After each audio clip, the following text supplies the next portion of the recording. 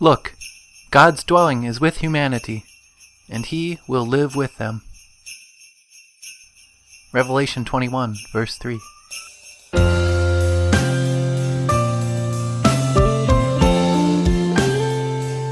Welcome to Canaan Bound Podcast, a podcast designed to offer the Christian rest during life's journey. Sharing devotional resources from pastors serving in the Wisconsin Evangelical Lutheran Synod, the WELS, along with church history, music, and other items. My name is Tom Barthel, serving as pastor at Trinity Lutheran in Neenah, Wisconsin. Glad to be your host for this episode. This is episode number 117. We'll begin with God's Word for You, shared by Pastor Timothy Smith. God's Word for You, Job 38, verses 16 to 21. Let's start with the first few. Have you journeyed to the springs of the sea or walked in the recesses of the deep? Have the gates of death been shown to you? Have you seen the gates of the deepest darkness? Have you comprehended the vast expanses of the earth? Tell me if you know all this. God's questions here revolve around going deep. How deep have you gone? Have you gone to the deepest parts of the sea, deeper? Have you seen the deep itself? This is the word tahom, the word for deep in Genesis 1, verse 2. Have you seen the great depth of darkness? Then the Lord takes us even deeper beyond the present world. Have you seen the gates of the dead? The deepest place of all? At this point, the Lord's words begin to return upward once again. And there's kind of an A-B-A pattern as we go from deep to deepest and now back upward again in the following verses. God returns our thoughts to the present world and touches the place of greatest fear, which is the Talmavet, or deepest darkness, the shadow of death. That's the way it's translated in the 23rd Psalm. Finally, the Lord returns our thoughts to the ordinary world by asking, have you comprehended the vast expanses of the earth? We know that he's talking to Job. When he says, if you know all this in verse 18, then the you there is singular. It's you, Job. But the Holy Spirit intended for us to witness this conversation, and we can't help but apply God's questions to ourselves. The Lord has the big picture in mind as well as the details. What do we have in mind? We have in mind usually just ourselves. We might have the well-being of somebody else in mind, sometimes a child, a spouse, an aging parent. But God has the best interests of everyone at heart all the time. Verses 19 to 21. What is the way to the abode of light? And where does darkness reside? Can you take them to their places? Do you know the paths to their dwellings? Surely you know, for you were already born. You have lived so many years. It's hard to imagine that God himself would ever resort to sarcasm. But the Hebrew is a little softer than any English translation is able to present. Maybe our language or our culture has become so callous that we can't quite speak certain things without imposing our own sinful nature to them. But throughout this speech, God has been asking questions, and sometimes the usual Hebrew interrogative particles are not present. They're not always necessary in a whole string of questions. We could also take verse 21 this way. Do you know, were you born then? Have you lived so many years? Whichever way we take the Lord's questions, Job has to answer no. Light and dark, so simple in the abstract, they're also impossible to comprehend from the perspective of the infinite. I don't know whether or not Job's culture or his contemporary science understood as much about dawn and dusk as we do, but if Job could find the path to the place where the sun went at night and where the moon went down during the day, he could never maybe he could have had power over them. Maybe he could have thought he could have. He could tell them where and when to go, but he couldn't do it. No matter how much we think we know about astronomy, we still can't force the stars and the planets to do what we want them to do. We can destroy them, but we can't force them to do what we want them to do. But God is almighty. God knows everything. Our term omniscient or all-knowing reflects that truth. God is greater than our hearts, the Apostle John said. He knows everything.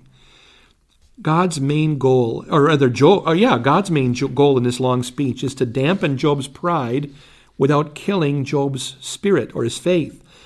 The Lord has to be hard and firm and yet loving. He knows just what Job needs. God also knows and understands our need for a Savior from sin. He provides exactly the right Savior, His own Son. And Jesus accomplished what was demanded by God perfectly in our place. We are forgiven and alive to God through Jesus. Whatever any one of us might think we know about science or philosophy or theology or astronomy or anything else, there is one thing we must hold above everything else and treasure it forever. Jesus Christ died to take away the guilt of our sins. Through Him we have eternal life. In Christ, I'm Pastor Tim Smith. This is God's Word for you. Next, we'll share another song off the acoustic Christmas album by Stephen Bautista. Angels we have heard on high, sweetly singing o'er the plain, and the mountains in reply, echoing their joyous strain.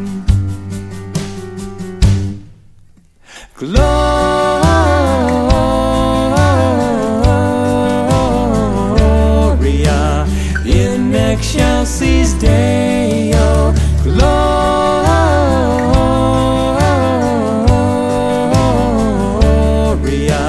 in excelsis Deo. Shepherds, why this jubilee? Why your joyous strains prolong? What the gladsome tidings be, which inspire your heavenly songs? Gloria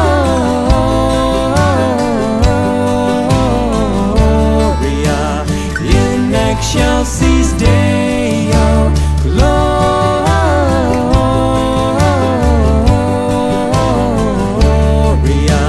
in excelsis Deo. Gloria, Gloria, Gloria, Gloria in excelsis Deo.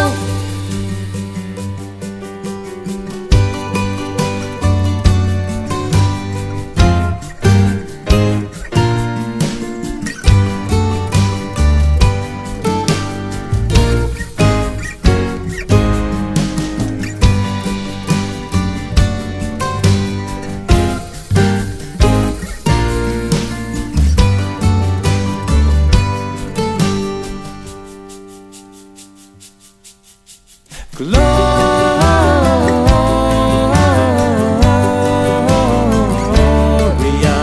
in excelsis Deo.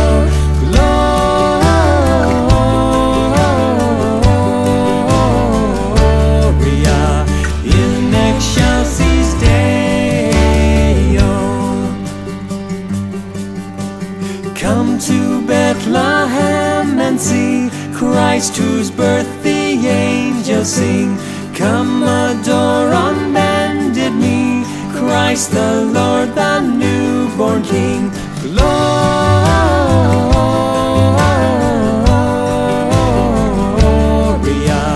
in excelsis Deo.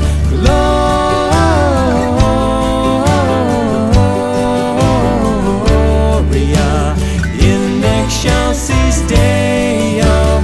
Gloria, Gloria, Gloria, Gloria in excelsis Deo.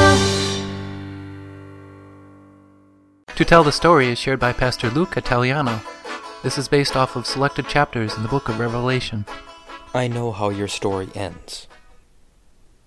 After you suffer scars on your heart from the pain you will endure.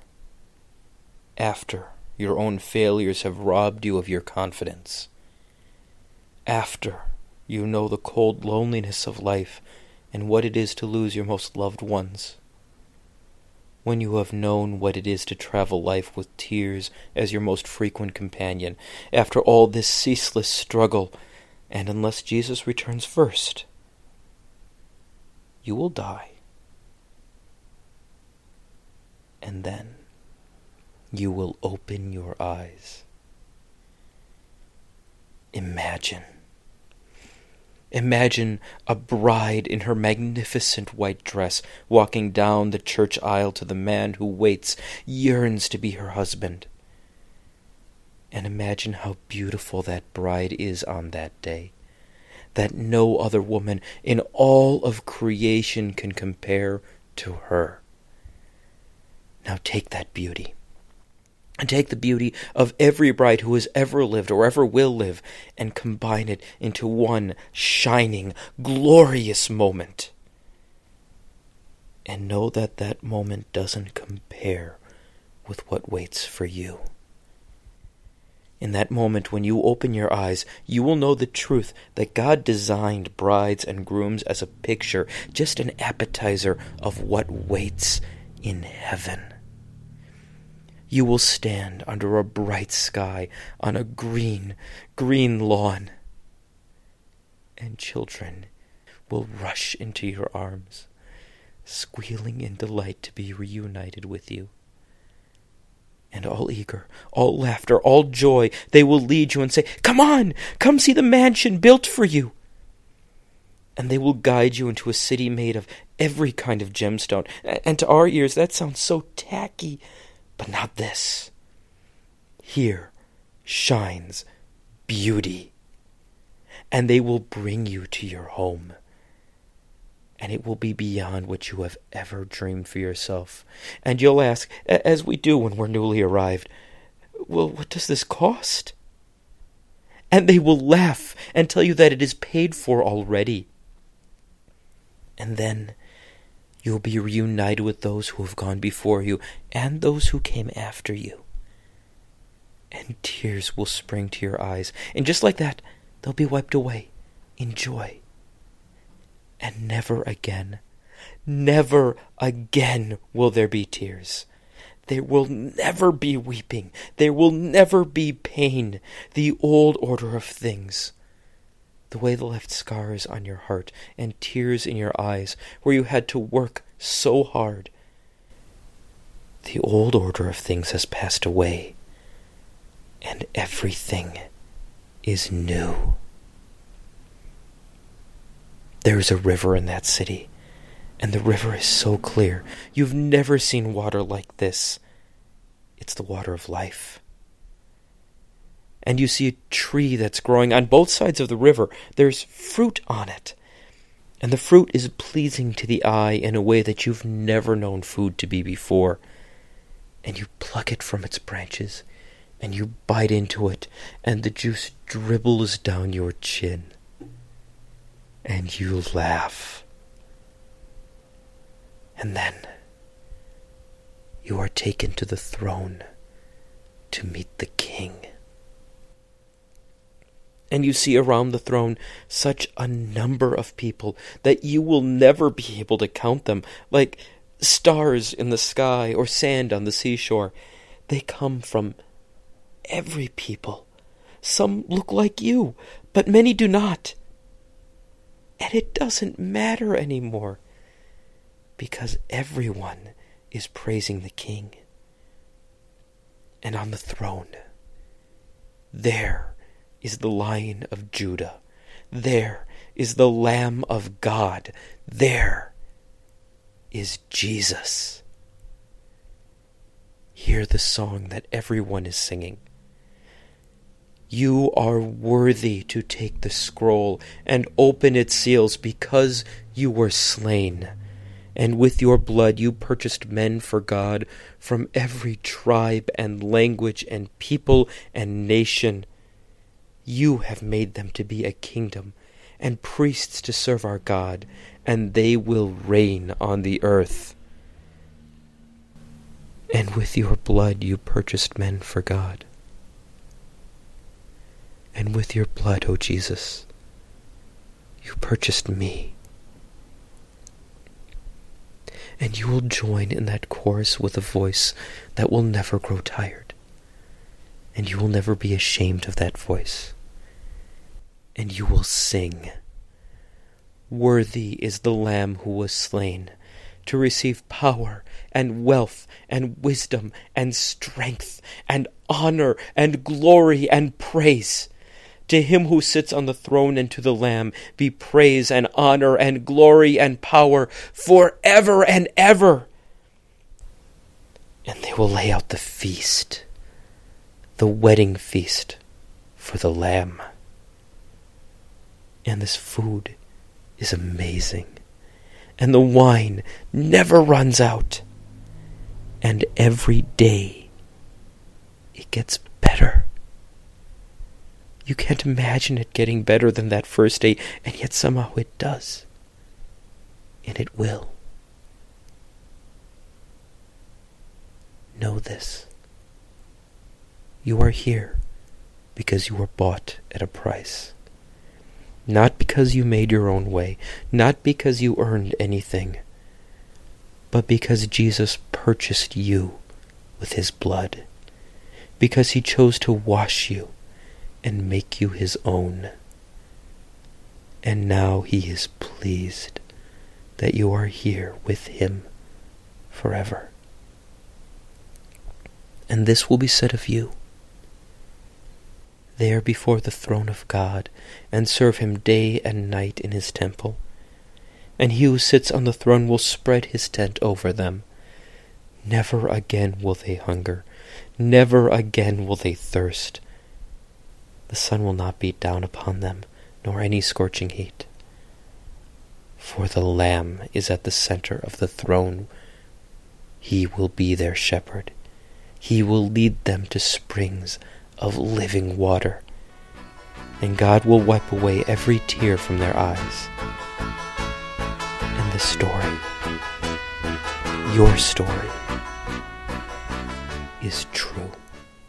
Next we have 1 Peter, shared by Pastor Mark Falk. 1 Peter 2, verses 1 to 3. Crave pure spiritual milk. Therefore rid yourselves of all malice and all deceit, hypocrisy, envy, and slander of every kind. Like newborn babes, crave pure spiritual milk, so that by it you may grow up in your salvation, now that you have tasted that the Lord is good. NIV 1984. Cravings. Every pregnant woman knows about them. Some of us who live in the land of 8-hour winter days know them too. Evolutionists attribute them to a survival adaptation, I would think. But I believe that what God says about the 6-day creation. So I just know that in the winter I like chips and crackers and popcorn and sweet rolls even more than in the summer. Not a particularly good thing. The cravings of these verses build on a therefore. We are mortal human beings, fallible and perishable, loved by an eternal God. What God plans for us in the mystery of eternity, we see played out on the tapestry of time and history. God knew we would need a Redeemer to shed blood and pay for sin and purchase us back from slavery to the devil. God knew this in eternity. God carried this out in time. But the word that teaches us this in time and through ink on paper or words from human mouths stands forever. It was here long before I stepped into a pulpit. It will remain long after the pages of human Bibles find their ways into recycling bins. The Word is eternal. The words of the Bible are reliable and true. They are meant to connect sinners to eternal and saving truth. What should temporal minds in temporal bodies crave?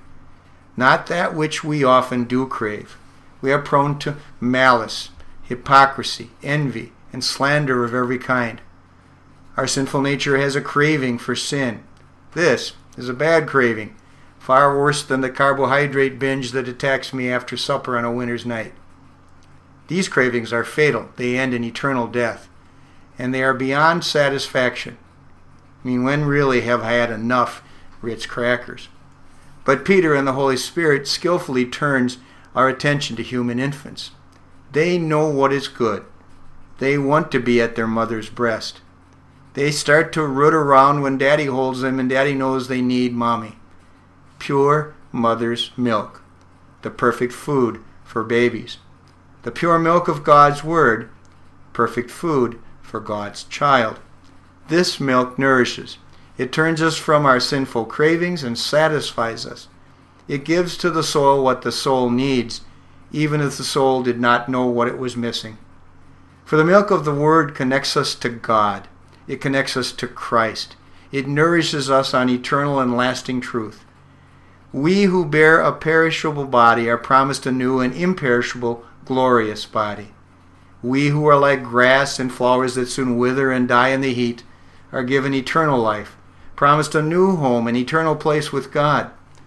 But only through Christ, only because the eternal Word endured time and took on perishable flesh and died in our place.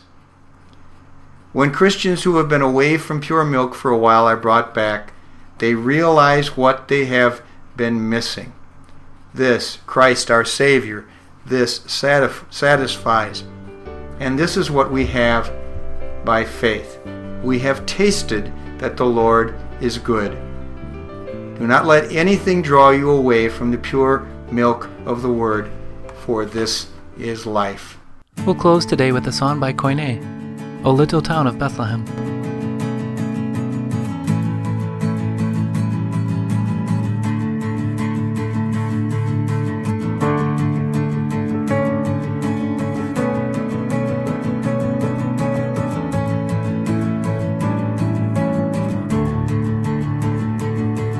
O little town of Bethlehem, how still we see thee lie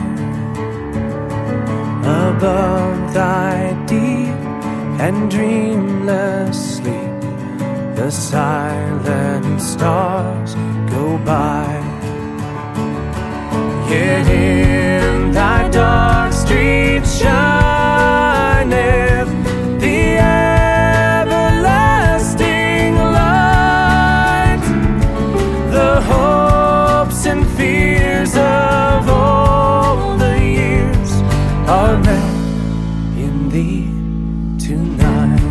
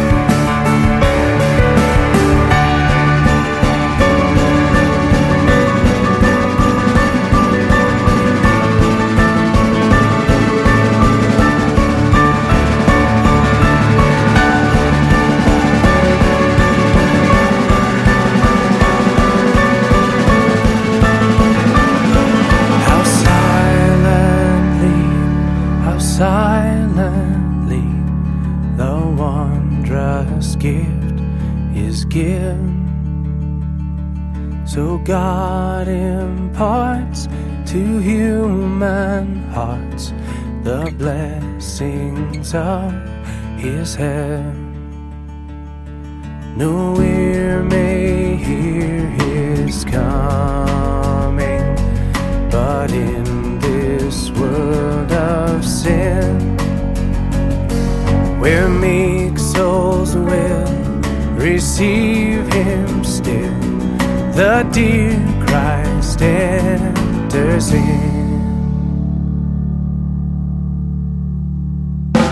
Oh, holy child of Bethlehem, descend to us, we pray.